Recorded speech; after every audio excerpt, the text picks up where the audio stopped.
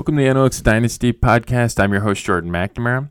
We're recording this podcast in mid-February before the kickoff of the Combine, and then we'll be rolling in franchise tags and transition tags and free agency and draft workouts and pro days and draft visits and medical rechecks and lying season and all of it. So we're sort of at a transition time in the off season to that fun or that chaos, and then we'll get into rookie draft season after the NFL draft, and then we'll have a little bit of a, not necessarily a letdown, but a little bit less less action from maybe May through July, and then we'll get into the season. So I think this is like the last time we'll really see a die down and I think critical news until sometime probably in May or June. So it's an interesting, when you sort of look at it from that perspective, it's an interesting time frame. So we'll talk some news, we'll talk some bigger picture stuff in this episode, and then we're going to be covering all that stuff going forward. So before we get into that, the podcast ad free, just me talking into a mic and no ads. I'm not doing any of the music or entry songs or anything like that. Although if I were to pick a song to enter this podcast to, I'd pick Bad Reputation by Joan Jett, just because, it'd be fun. So in lieu of all of that, I just wanted to give a shout out to some of the other stuff that's going on. The Analytics Dynasty 2020 edition's on sale. I had a bunch of appearances right in a row. It was 2 weeks of mad dash. I took a little bit of time off from doing them. I hit as many as I could in basically a 2 week span. While I was between jobs, it lined up perfectly. Started the new job, took a little bit of a respite, but I jumped back in. Was on Dynasty Happy Hour this week and was on the Dynasty Tradecast, Rotoviz podcast. Nathan Powell was looking for a co-host. And interestingly, there's some backstory there, and I should probably retweet it back out. We had a good debate when the Tyreek Hill news came out, and which would have been, that he last offseason that he there was suspected of abusing his son. And was probably facing a suspension, and there was some draft or trade discussions that centered around that. We had an interesting debate on his podcast, so check that when it comes out. I think by the time you're listening to it, it'll probably have dropped. He said to expect it Thursday, so I'm recording this Wednesday night. So, in the next 24 hours or so. I thought that was a really interesting conversation. We talked big picture stuff. It was a really good, I thought it was a great conversation. So, and the Dynasty Happy Hour, that appearance was great too. So check those things out. Analytics Dynasty 2020 edition is on sale. $30, get you all the super flex data, all the hit rates, all the base rates, all the density stuff, future pick or rookie pick values, how to navigate rookie drafts, which was a fun chapter to write in terms of I studied the 2019 class, and there's a lot of different things in there. It's not just, hey, here are pick these players and this is why. There's a lot of process that went into that, and a lot of things you can take away from it across Dynasty from just that chapter. And I talk bigger picture roster construction, all of those things. So you can get that $30 over at analyticsdynasty.com/shop. If you're newer to Dynasty, newer to the podcast, saying, hey, listen, I don't want to drop $30, or maybe I'm not huge into Superflex, or I want to sort of a 30,000 foot view of Dynasty from beginning to end. Basically a how-to guide. Jump into the 2019 edition. 2019 edition, all of that stuff. It's still evergreen. My books aren't just, hey, pick this player. My books are, here's a process to follow. Here's some decision-making steps to help you. And I don't, I write these as evergreen things. I don't write them as, hey, pick these players. I don't think that's particularly useful to the reader. I want to sort of give people a strategy and have them implement it, more so than say, hey, pick these players. Because once I tell you to do that, the information's stale. So you can pick up both of those up, analyticsdynasty.com/shop.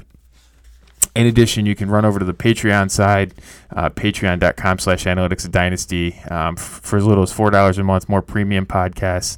Right now I'm in the middle of, I just finished up all 32 teams free agent previews, draft capital previews, a whole series over there on all of that, how to look at some of these teams and some things that might be going on, dynasty relevance to all those teams. In terms of free agents and upcoming draft picks. And then I've got strategy pieces over there. I got my dynasty tiers, which is a different take on rankings with some different metrics that are going into that. And I'm going to actually revamp them a little bit in the next week or so here. So fun stuff going over there. I got the Analytics Dynasty Patreon group me chat as well. And there's drafts going on now and lots of strategy, and we're kicking around different player ideas. And it's funny when you sort of get into conversations with, and you're just kicking around, hey, who do you like, this player over this player? Or, what do you think about this situation? It sharpens your mind. And honestly, the mental reps, going into a draft is you can say, all right, I got my draft list, I got all these things, but the live fire of it is it can be tough to adjust to. And so, you don't do a ton of, we talk a lot about startup drafts and talk a lot about startup valuations and here are the strategies you should employ. But honestly, we don't do a ton of startup drafts. I mean, if you do 3 or 4 a year, that's probably, for most people, I would say that's a lot. I think last year I did maybe 4 or 5, startup drafts. I have 20 teams, so, in a quarter of my leagues, or even more, I didn't do a startup draft last year, so it's more existing teams and building and rookie drafts and trades and that sort of stuff.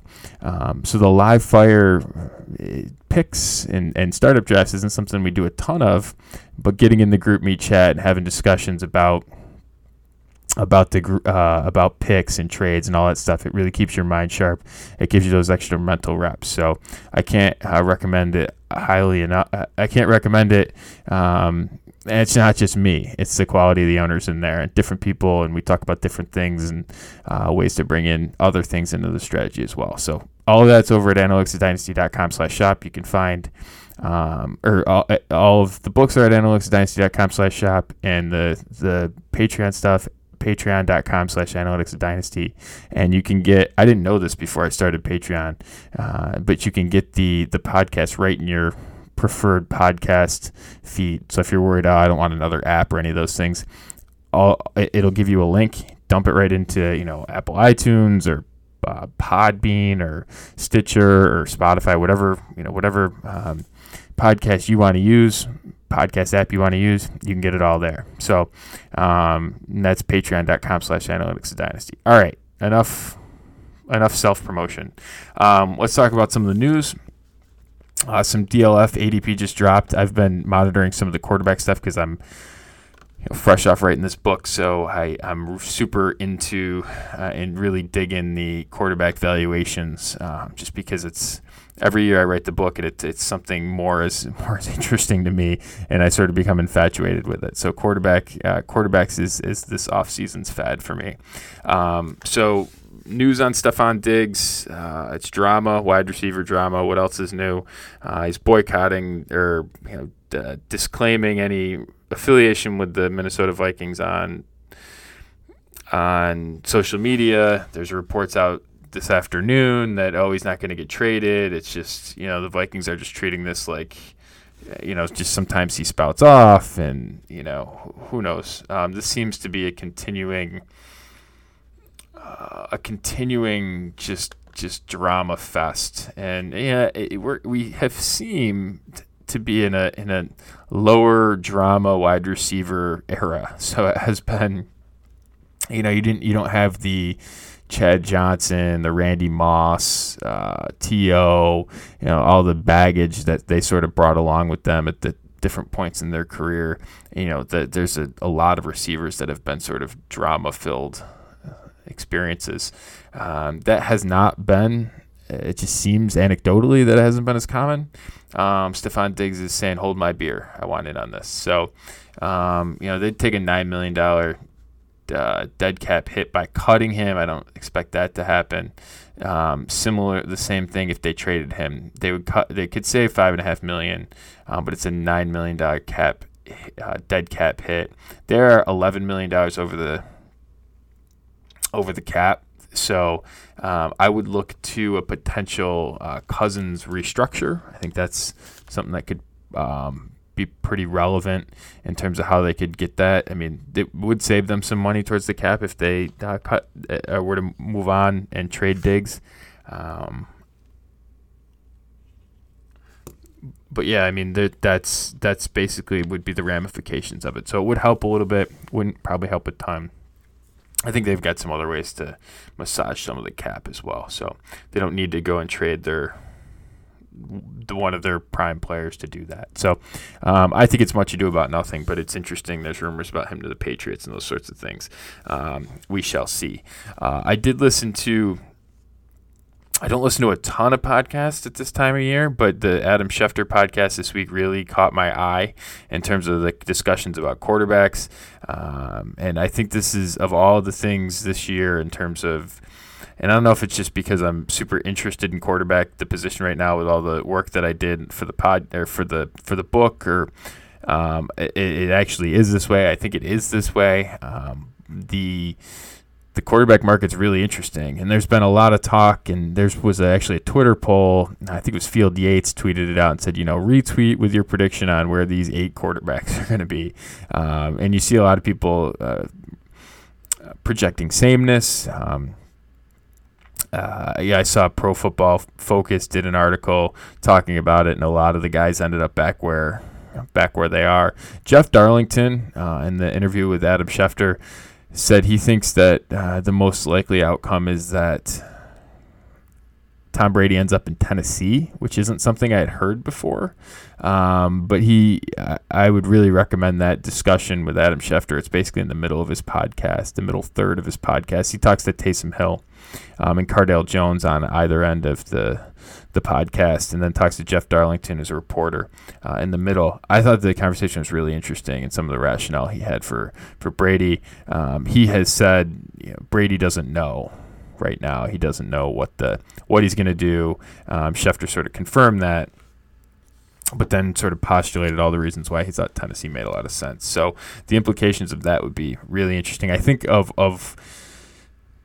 we're going to see Rivers gone, and sort of what the fallout of that is. I think if another guy goes, one of the bigger guys goes in terms of like Brady, if he leaves, I think the fallout could be pretty wide.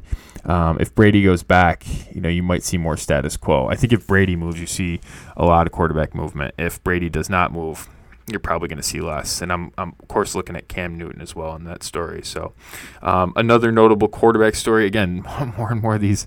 I have like a running list. It's like a quarter quarterbacks could be not on a quarter of teams could be without their starting quarterback from week 1 of 2019. It end up being more with the Raiders potentially talking trade of Derek Carr. There's some thought that there's a lot of value. The market might value him as a potential trade player, a trade target for one of these quarterback needy teams. I'm sort of tepid on him. The low yards per attempt it's a consistent trend with him. I just think that's who he is at this point. And maybe if he got into a system with some more wide receivers, you could expect him to go downfield a little bit more. But just at this point in your career, when you haven't been a quarterback one, to get to being a quarterback one consistently, it's a really low probability of that happening historically. And Carr's on the long end of being a starter for that to be where he is at. So I don't really expect that from him. And Superflex, is he a serviceable quarterback 2 type? I guess so. But we'll see sort of with the movement around. Guys that don't hit for a top 12 season don't have a ton of longevity at quarterback. So he's in kind of a unique strata of quarterbacks. So the day two guys, some of the day two guys, I just think Andy Dalton, for example, he sort of fell into being a quarterback too, but people forget he hit a top 6 season early in his career. So and then sort of leveled out to that. Carr's never really gotten there, although injury shortened season and that sort of stuff, where he was having probably his best season of his career. It was injury shortened. But hasn't really gotten back to that level. So another notable thing I saw this week, and these two guys are pretty interesting. I've seen different takes on this, but Greg Rosenthal at NFL.com talked about Hunter Henry potentially being a franchise tag player in terms of how they deal with his contract situation. I've seen rumors that, or speculation. I guess there's speculation on everyone landing in New England. I think that just people would love to see that, and the idea that maybe that would draw Brady back. I guess that's some of the rationale of that. The Chargers have $50 million worth of cap space. They could certainly. It would seem like they could get Henry back under contract if they so chose. The tag might be an interesting option for him because of the injury history. Atlanta, on the flip side of that, is Austin Hooper's a free agent. They're going to have a tough time getting him under contract if he's going to be a top 5 paid tight end, which I think I kind of expect by the time this all shakes out with, Jimmy Graham's going to get cut, and Kittle's going to get extended, and sort of those things. But I think Hooper's going to, if not top 5 in terms of salary per year, I think it's going to be pretty close to that, just in terms of how that number falls in. And, $8 to $9 million a year, that sort of puts him in that range. And they're going to have a tough time getting him back under contract. So I like Henry more as a player than Hooper. But Hooper has been productive in sort of a unsexy way. So, but anytime a tight end changes teams, I don't really love that as a profile. So, another thing that's commonly rumored, I think it's important to talk about because I think it's much ado about nothing. That Detroit's going to trade Matthew Stafford. That makes no sense to me. He was on track for MVP caliber seasons, overstating it a tad, but probably the best season of his career this year until he got hurt. He was terrific, and he was highly effective and efficient, and then he got hurt. It has not been the Detroit Lions' problems are not Matthew Stafford. That is certainly not the case. So I don't. They would take 10. According to Spotrac, they would take $10.7 million in lost cap space if they were to trade him, because of how his contract was sort of they had converted salary to bonus or something to that effect to basically load up this year as it would be a big dead cap loss, a big cap space killer if they were to trade Stafford. So I don't expect that to happen. I think a lot of the rumors about that are probably to drum up interest in some way, shape, or form in the 3rd pick in the draft. So we'll see with that. I still think that's a really interesting spot for Detroit to potentially trade down. Armando Salguero talked about Josh Rosen staying put in Miami. That's an interesting. I think if I were Miami, I think I would be tempted to not take a quarterback. I wouldn't love trading up for trading 2 first-round picks to get a quarterback by moving up a couple spots. I get that's kind of why they built this team the way they did, was to do that this year. I'm interested in there is if everyone was healthy, I think Tua is the best quarterback in this class. I talked about this on the Patreon side earlier this week about breaking down the quarterback class. But I think there's a reasonable chance that there are teams that have Justin Herbert over Tua. I think that's all injury related. And I think, I saw actually a comp of Tua to Jimmy Garoppolo today, which was interesting. But I think Tua breaks the model in terms of quarterback production in college. I mean, he's just a straight freak in terms of the things I look at: yards per attempt and touchdown rate and touchdown interception ratio. When you sort of look at that trio, there's strong links to draft pedigree in there. In terms of how they correspond to picks and all those sorts of things. Tua's up at the top. I mean, he certainly qualifies as a number one overall pick. I think that's going to be Burrow. Burrow's up there as well, not in the same strata as Tua. But Tua is leaps and bounds above and the highest in terms of yards per attempt in the past 20 years for a quarterback in his college career. Kyler Murray last year broke my model. I had to reset the formula to put him at 100% because he jumped over the max. And before that, it was Cam Newton. To give you an idea, Tua produced 0.9 yards per attempt, about 0.9 yards more per attempt more than Cam Newton. So approaching a yard more. And Cam Newton was a freak in terms of where he ended up in the numbers. So that's just how sort of far past that Tua is, and it's in the SEC. This isn't at Texas Tech or some team in the Big 12. I think in the SEC it's even more remarkable. So, but I think there's a reasonable chance that Herbert. I think it's probably an unlikely outcome, but I think there's a reasonable chance that Herbert is selected ahead of Tua, and I think there's a possibility that could, that Miami could fall on that side of it. And if they were to do that, maybe they don't trade up, or hey, maybe they're not in love with Tua. They think at 5 Herbert's a reach, and they say, listen, we got the assets. Let's play this out another year. And I think that's a reasonable thing for them to do. Keep building the team. You can add multiple starting players across this team. Continue to build depth. I really like what they're doing in terms of their team building. Continue to do that and continue to develop these players that were under a bad regime beforehand. You see a bounce back on guys like Devontae Parker, for example, and the growth that he has seen. Mike Gesicki as well. It seems like it's taboo to sort of talk about them right now, but the Houston Astros had a pro growth. There was a growth mindset was what they were looking for in these players, and certainly they drafted guys that wanted to cheat to win. So that's certainly pro growth. But I sort of see that similar, not in the Spygate sense, but in the sort of developmental aspect of this organization. They have gotten more out of their players than the other regime has gotten. So I'm really interested in them continuing to build this thing.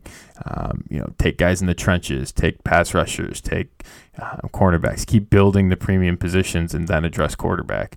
We've seen that happen. For example, Cleveland tried to do that and then sort of got skittish, which was, I think, a mistake in terms of how they all handled that and their team building and all that stuff with firing Sashi Brown and then bringing in John Dorsey and now back with Andrew Berry, and just that whole, there was no clarity there. It seems like Miami's got this and they got a good coach, and it seems like they're heading in a good direction as an organization. So I think they're really interesting.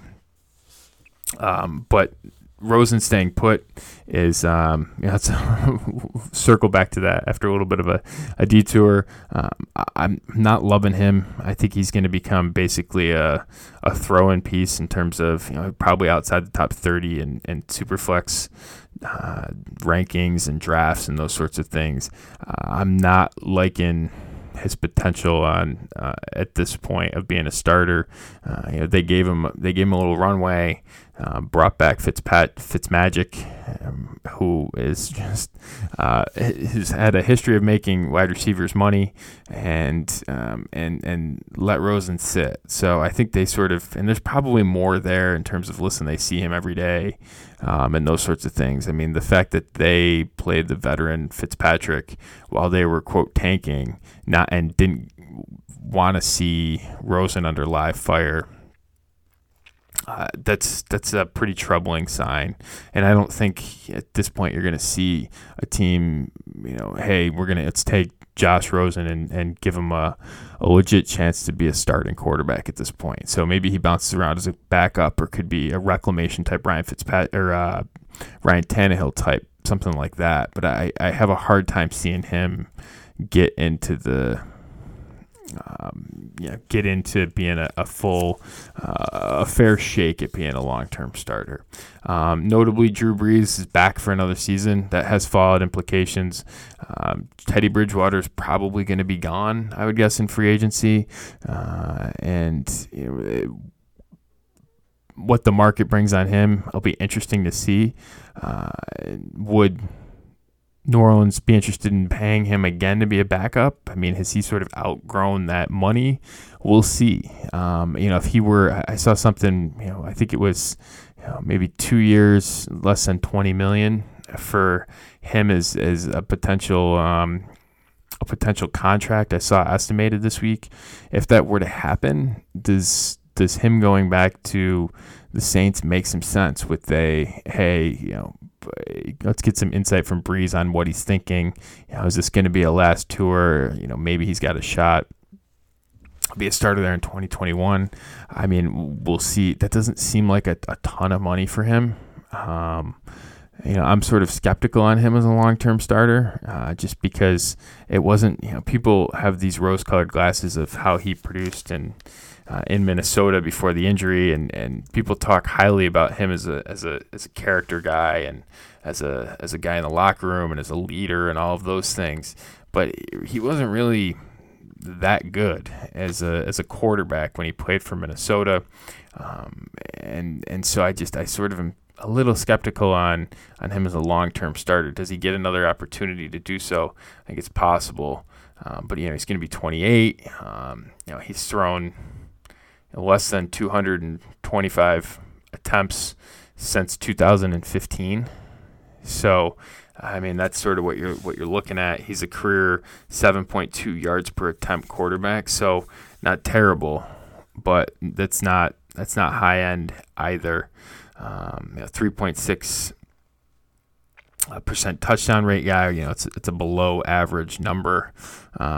So what really are you getting into? Getting a quarterback like this? Is this a quarterback that's going to really lift your franchise?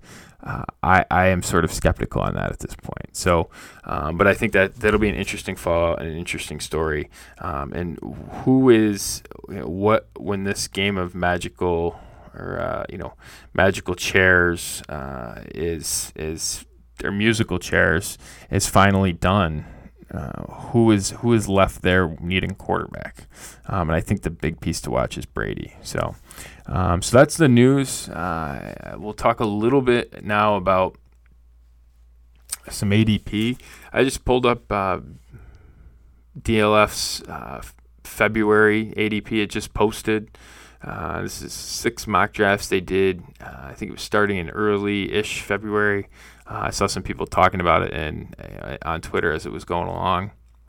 I thought notably Lamar Jackson was quarterback 1, and he went ahead of Patrick Mahomes in half of the drafts. Mahomes actually went in the first round in one of them. Lamar Jackson never did. And by the way, this is start 1 QB. I'd be interested in some Superflex data. I think we'll get to see that a little bit more. I think there's going to be some more data coming out from like RotoViz, for example. They've said that they're going to come out once drafts really start getting firing on MFL, that they'll have their Dynasty app back up, which I'm excited about seeing how that looks for 2020. But Lamar Jackson over Mahomes. It's only a couple picks. There's a pretty big range in there. Again, this is small sample size, so you got to keep those caveats in mind, but they're pretty close. I was asked last night on the Dynasty Tradecast whether or not I would take Lamar Jackson or Deshaun Watson in a 2020 201. I said that I would rather have Deshaun Watson straight up over Lamar Jackson.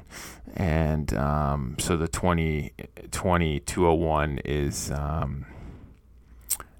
gravy on that, and it was super flex. So I said, give me the pick and give me Deshaun Watson. I think there's a pretty interesting case to be made of Dak versus Lamar Jackson. So I don't have Lamar Jackson up at the quite as high in terms of rankings. I think there's reasonable discussions and debates a little bit further down the line. But notably, Kyler Murray going ahead of Dak Prescott. Kyler Murray's going at quarterback 4, Dak Prescott quarterback 5. That's ahead of Russell Wilson, Carson Wentz, Baker Mayfield. Notably, last time they had this out, Mayfield was behind Josh Allen. He's back now ahead of Josh Allen. Again, these are noisy things, and there's a lot of recency bias sort of in these numbers. So we'll sort of see how it all ends up settling out as the offseason goes along. I think there's value there in terms of how it all breaks. Kyler Murray is at quarterback 4. That seems like a Baker Mayfield 2.0 situation from last year. Again, I like the player, but this is more a question of cost. At quarterback 4, I think I wrote about this in the book. There are some mistakes that I won't make again, and Baker Mayfield's one of them. This situation looks a lot more like Baker Mayfield than it looks like a settled thing. So quarterback 4, too rich for my blood. Going ahead of guys like Dak Prescott, Russell Wilson, Carson Wentz as well. There's a pretty big tier gap there after Murray, Prescott, and Russell Wilson go pretty close, and then there's a big tier break too. Wentz, Mayfield, Josh Allen, Aaron Rodgers at 10, Joe Burrow at 11, Matt Ryan at 12. They're all within round and a half of each other. Again, this is start 1, but you're talking from Wentz is at 114 overall to Matt Ryan at 128. That's a pretty interesting tier with a lot of different aspects to it there. Falls off a little bit more with Daniel Jones. Daniel Jones is going ahead of Tua, for example, so that would be quarterback 2 in this class. Tua's at 14 overall, and going ahead of Jared Goff. There is a little bit of an opening between Daniel Jones and Sam Darnold. Darnold down at 16 was right neck and neck with Daniel Jones in last month's ADP. So I would endorse that market movement. I think the most interesting person probably in all of this is Jameis Winston at 17. I could make an argument that Jameis Winston belongs at 9. I could make an argument in a month that Jameis Winston will belong at 29. I don't think that Jameis Winston finishes as quarterback 17 in terms of ADP in April, for example. I think that number moves. It's just a question of where it moves. And interestingly, the number is actually pretty tight in terms of where he was going in this draft, which is somewhat surprising to me. Basically, all of them except for one are in about a round range. So we'll see how it plays out. I think he has a wide range of outcomes on his expectation. Back in Tampa, signs a long-term deal. Let's move him up the board. If he's gonna franchise tag or be in a state of limbo or sign a 2-year Jacoby Brissett type deal someplace else, I mean, that's a little bit less enticing. Guys, franchise quarterbacks don't end up on the market all that often, and when they do, they tend to get locked up. Like Kirk Cousins, I think he's a good barometer if Winston were to be there. So how does the market react to a guy like Winston? And is it similar to the way that the market reacted to Kirk Cousins? I am skeptical that happens, but we'll see. I think it's going to be an interesting data point. Franchise quarterbacks in their mid-20s, starters who have proven something in their mid-20s to late 20s don't end up on the market. So we'll see what happens with Winston, and it's not injury related either. So this isn't like Cam coming off an injury where he might get caught, those sorts of things. This is a relatively healthy, clean Winston from that perspective. So he's an interesting one. Herbert's at 18, so he's ahead of Matthew Stafford, Jimmy Garoppolo. Jimmy Garoppolo's a pretty big faller, and I don't know in the order of when the January ADP was taken. He was higher than this in the mid-teens. Now he's at 20. Again, you get the couple quarterbacks, the three rookies in front of him now. That's a little bit of the downfall. But I think that there's some recency there with the fact that he was okay, but not great down the stretch. And that's there's some recency baked into these numbers to some degree. Kirk Cousins interesting at 21, Breeze at 22, going ahead of Drew Lock, Cam Newton, Ryan Tannehill, Taysom Hill is interesting at 26. It's a little high for me, but going ahead of guys like Jordan Love, Derek Carr, and then you get down Gardner Minshew, Mitchell Trubisky at 30, Dwayne Haskins at 31. So, just looking at Haskins right now, I think you'd have to have him higher. For example, I'd have him over Jordan Love and Taysom Hill. The sample's relatively small. He's a pretty good prospect in terms of some of his metric stuff. Coming into the NFL, I get that the Redskins are a dumpster fire, but you have a stable coach there for at least the immediate future. Now, is immediate more than 6 months? Who the heck knows what the Redskins are going to do? They find a good way to botch things up, but I think that's an interesting, in terms of value guys, he's an interesting one. Brady's at 32, Roethlisberger at 33, so some of the older vets, that Roethlisberger's got plenty of opportunity to outproduce that. I think there's might be some question in the market right now about his health, but he's got plenty of opportunity to outperform that. Same with Rivers at 36. That number's just seems like it's ripe for just loading up on him again. Even if it's a year or two, the odds that he outproduces someone like Jake Fromm, for example, or even Brady at this point, I think that's a reasonable bet. Gardner Minshew at 29, for example, the prospects of him being a long-term starter are really low. If you get 2 years of top 15 production out of Rivers, which I think is certainly in the range of outcomes, it's probably outproduces what Minshew does in his career. So, so that's the quarterback position in terms of ADP. Just an interesting, each month it sort of moves around a little bit. I'm interested to see when we get some more drafts and data points. You get some of these public leagues opening up. Looking forward to seeing some of that data and how it all tracks going forward. One final piece that I wanted to discuss in this is the article of the week that I'm trying to continue to incorporate in this podcast when I see analytics-based writing, or it can be anything. I think I discussed a thread on here, a Twitter thread at some point. If I hear something on a podcast or what have you, I think we talked about Gil Brandt's work a couple weeks ago. There's a really, really interesting piece over at RotoViz this week. The writer is who I've never talked to. Maybe I can see if I can snag him to come on the podcast and talk about this, because it's something that's near and dear to my heart. Antonio Losoda.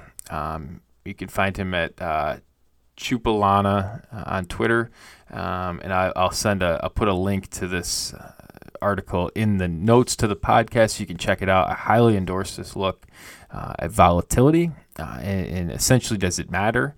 I have come to the conclusion in some of my work. I'll just say that a header in my book is consistency is a myth. And so but I came at it from a different look. And so anytime I sort of see similar work, I'm always interested in wondering, hey, do they come to the same conclusion? Is there something that I haven't thought about that maybe someone has a different take on, those sorts of things. So this one really was piqued my interest, stopped what I was doing, took a look at it. And what he did was, it was interesting. He broke down, basically any positions. I think it was all of them above 10 points per game, just to get some of the noise at the bottom out of it, and sort of eliminate all the players that don't score any points and have and as a result have low volatility. But sort of looked at some of the higher scoring players and used a higher benchmark going forward. Notably, there's some correlation between points, PPR points scored, and volatility, which I think makes sense. As you score more points, there's you have a higher range of potential. If a wide receiver scores averages 5 points, he's got a lower range of potential ways to put that together than a receiver puts up 20 points per game, for example. So there's some correlation there, not a ton though. So the relationship at quarterback between PPR points and volatility had an R-squared of just 0.05, so pretty low. Running backs at 0.23, which is the highest amongst the positions. Not a huge number, but there looks like there's a little something there. Wide receivers and tight ends both come in at 0.22 R-squared, which was interesting. I think for me the biggest takeaway from this was what the year-over-year relationship was, and the year-over-year relationship, basically the from 1 year to the next, how much will 1 year predict the next volatility? An R-squared of 0.06, which is low. So not a lot there in terms of its predictiveness. So I think the key takeaway from this, and you can read again, I'm just summarizing this. You can look at the whole thing. I think it's really interesting. There's some good graphs and data in there. But I think my takeaway from this is that the notion of a boom bust player is overstated, and I have found that the points that a player scores matters more than the ordering of them. So, obviously you're going to go from 1 to, a player that scores 200 points this season is going to go from 1 to 200 in a direct way. I mean, more the grouping of them or the ordering of them by week. I think it matters how they're grouped in 13 or 16 week increments matters less than the overall number by a significant margin. I think, in fact, I don't even think that the number matters at all. In the grouping of it. At least I haven't found that in the data. And this article points out that it's not really something that's predictive year over year either. So when you get the narrative, that player X is boom bust, you should be really skeptical about what that actually means and whether or not that's even true, particularly depending on the position. And just know that those volatility measures aren't really correlated year over year, and knowing that there's value in that narrative, buying that narrative in a player. One thing I always say is it's more important the consistency year over year. For instance, Jarvis Landry, Mike Evans. These guys perform in a relatively narrow band year over year. Is there fluctuation in season? Damn right.